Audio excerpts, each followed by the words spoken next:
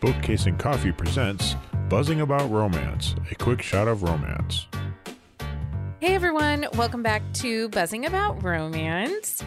It is me, Becky, and for this quick shot of romance, I am joined by podcast contributor Lindsay, and we are reviewing Forest for the Trees by Kilby Blades. This is book 1 in the Forest Hero series by Smarty Pants Romance. Welcome back to the podcast, Lindsay. Thank you. So happy to be here. Really excited about this book. I am excited to talk to you about this book too, because you talked Beard Science and then Solving for Pi with Leah. Like, you've done Winston Brothers and Green Valley, Tennessee books with Leah, but you and I have never gotten to talk about one. And when this chance came up to do this book has been on my TBR since they announced the fall sampler, what I think back in July or August, for Smarty Pants Romance, just because I love the cover on this book.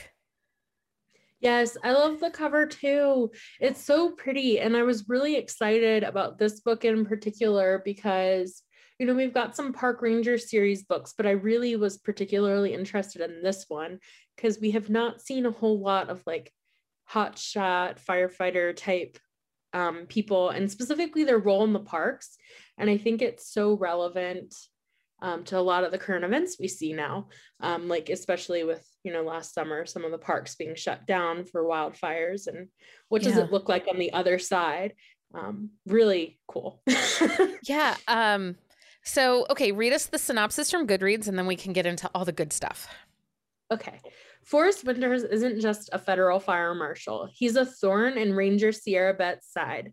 The way he swings his big axe, fixes her with his chameleon gray eyes, and talks about his jurisdiction has a way of breaking her concentration.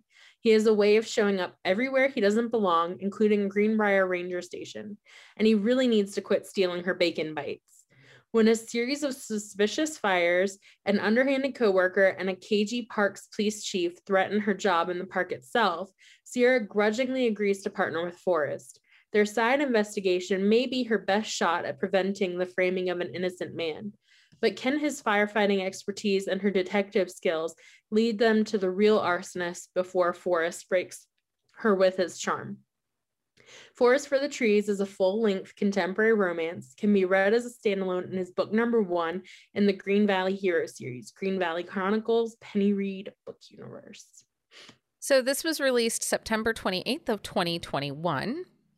Tropes are coworkers. This is an international relationship. Sierra's character is a woman of color, and Kilby Blades herself is a woman of color. So it's written by a BIPOC author.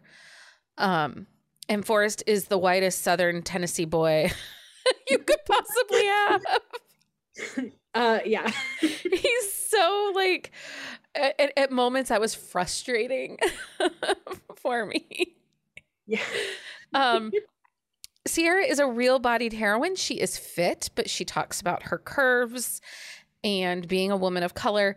And then this is a small-town romance, slow burn, and there is an element of suspense to this story. Point of view for the book is dual point of view. We both get Sierra and Forrest's point of view. Now, I listened to the audio on this. It is available in Hoopla, and you read it from Kindle Unlimited, correct? Listen to it in any play. Oh, okay. You listened to it on any play. Oh, so we both did. Okay, the audio narrators. Let's talk about that for a minute. The audio narrators for this book were amazing. I loved them. Yeah, Chris Brinkley, I love his voice. And I agree. This was one of the best audiobooks I'd listened to. I am very particular. I'll listen to audiobooks even when I don't love the narrators, but this is one I highly recommend the audio. Like, if you're a person who can't read paperback books and you have like Any Play or Hoopla, I highly recommend checking out this book because it's so well done. The female narrator is Ebony Flowers. and she narrated Queen's Move by Kennedy Ryan, and several other books. So she is not new to the audiobook realm, but she's amazing. Like, I could listen to her talk all day. She was fantastic. Yeah, I agree. Both of their voices. Well, and Chris Brinkley got that Southern twang of Tennessee twang in his voice. It was so good because in this book, Forrest is such a good old boy, but he's clueless. Like, he's a clueless good old boy. He doesn't even know that he's playing into the stereotypical men's club things until Sierra calls him out for it. I love Sierra so much. Well, let's talk about her. Yeah, I do want to say one thing about Kilby Blades. In her Goodreads bio, it says that she likes to ease feminism and equality into her novels. And I think that Sierra she's one of my favorite ever heroines in a book. Like, she is so well done and so well written. And as a female who loves the outdoors, I loved that she kind of recognized what it's like for a female in an outdoor industry, because it is hard.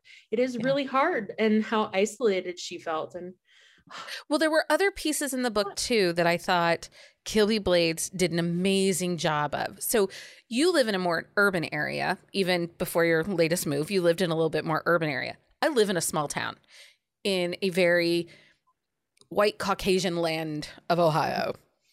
And one of the things that comes up often in our little small town is people of color and the culture that surrounds beauty shops and barber shops. And, you know, mothers that have children of color trying to find places to take them to get their hair done and stuff like that.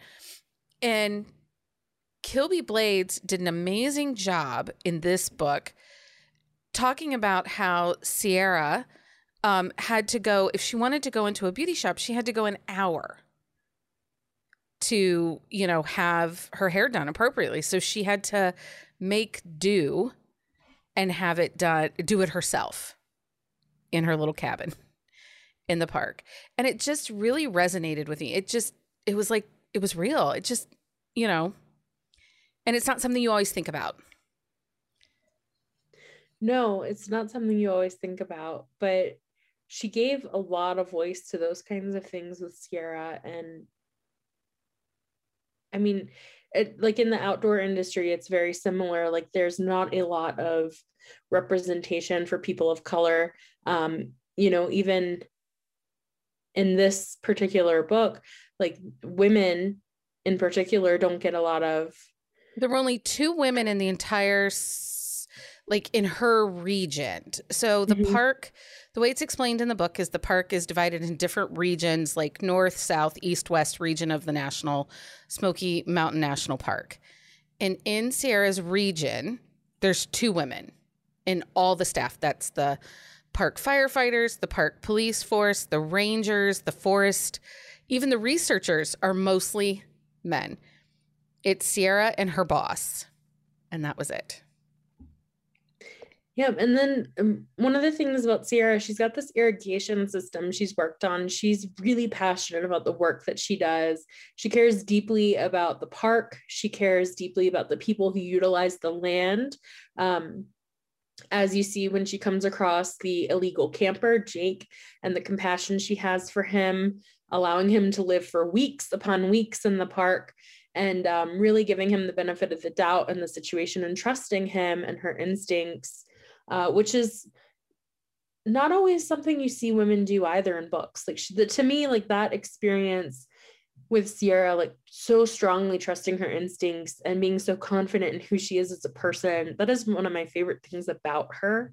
Well, and she took it situation by situation, because while she got to know Jake and kind of let him have his thing, there's an incident where she runs into some sorority girls that are camping, and there's been a burn notice issued, meaning that you cannot have any fires in the park that day. They do not want any fires in the park.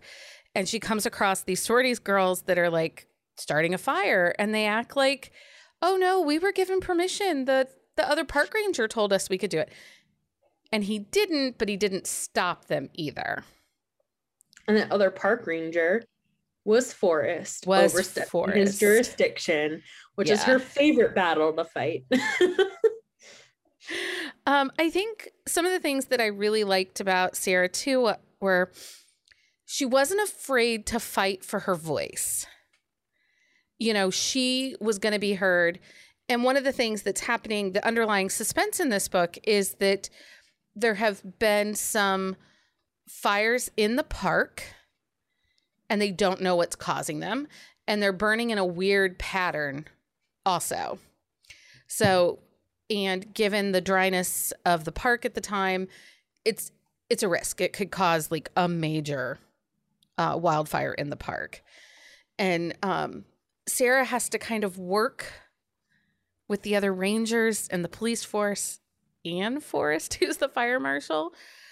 And she's not afraid to speak up. Like, she questions them, but she's also very aware that nobody's listening to her.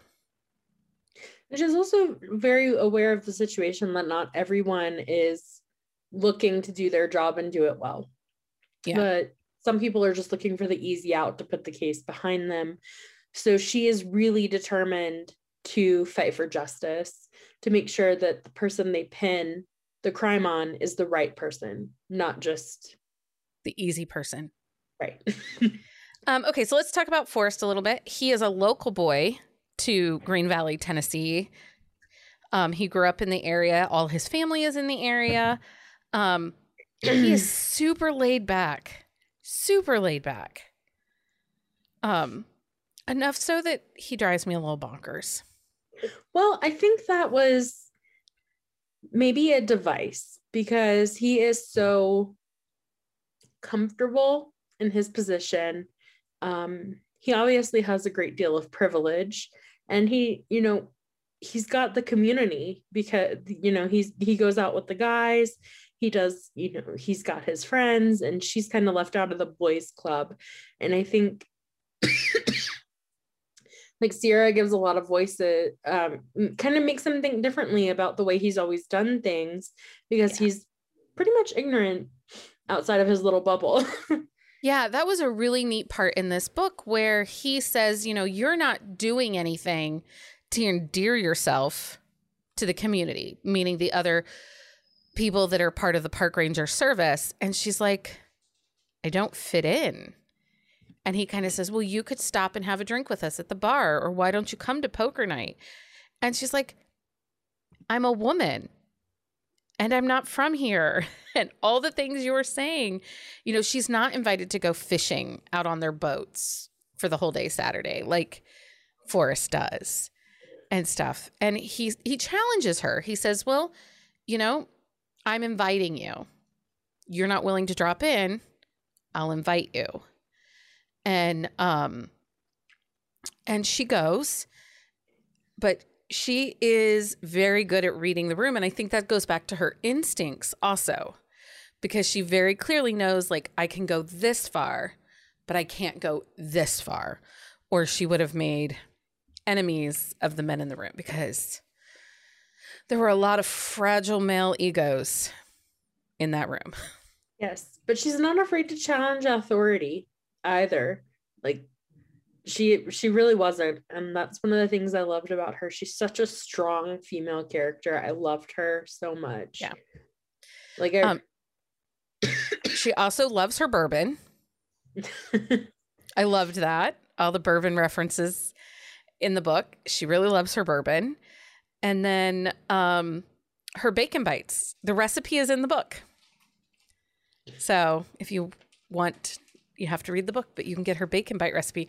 And these bacon bites are like a plot device, all of their own. Yeah, that's the first thing Forrest loves about her. Yeah. Like, he goes out of his way to make sure he gets her bacon bites every week. They're not for him. She's very clear they are not for him, and she is not happy he eats her bacon bites, and she knows he eats her bacon bites. But he goes out of his way to do this every single week because they're so good. And it's like the first indication in the book that he really does like her. Like, it's not just an enemy situation. I think part of it, he does it to get under her skin. Like, they really love getting under each other's skin. They have great chemistry. It was very much like enemies. It's kind of enemies to lovers, but it's not like that pure. Don't you think hatred. It's more adversaries to lovers than enemies to lovers?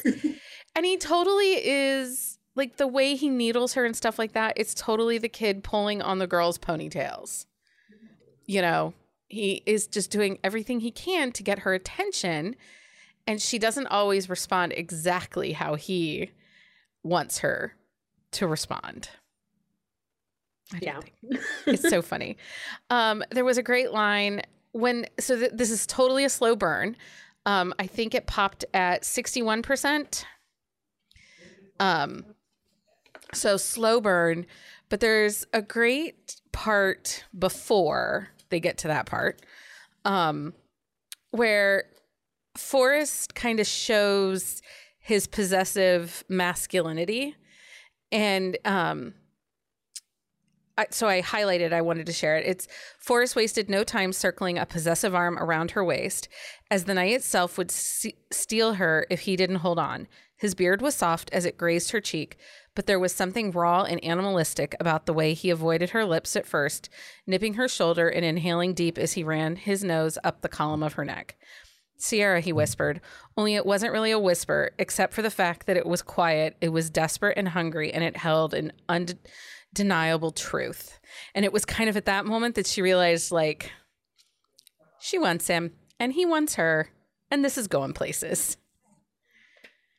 Yeah, I thought, so one of the things that I thought was, like, their chemistry and their physical relationship kind of parallels the fires. So there's fires, like little fires here and there, and then all of a sudden it erupts.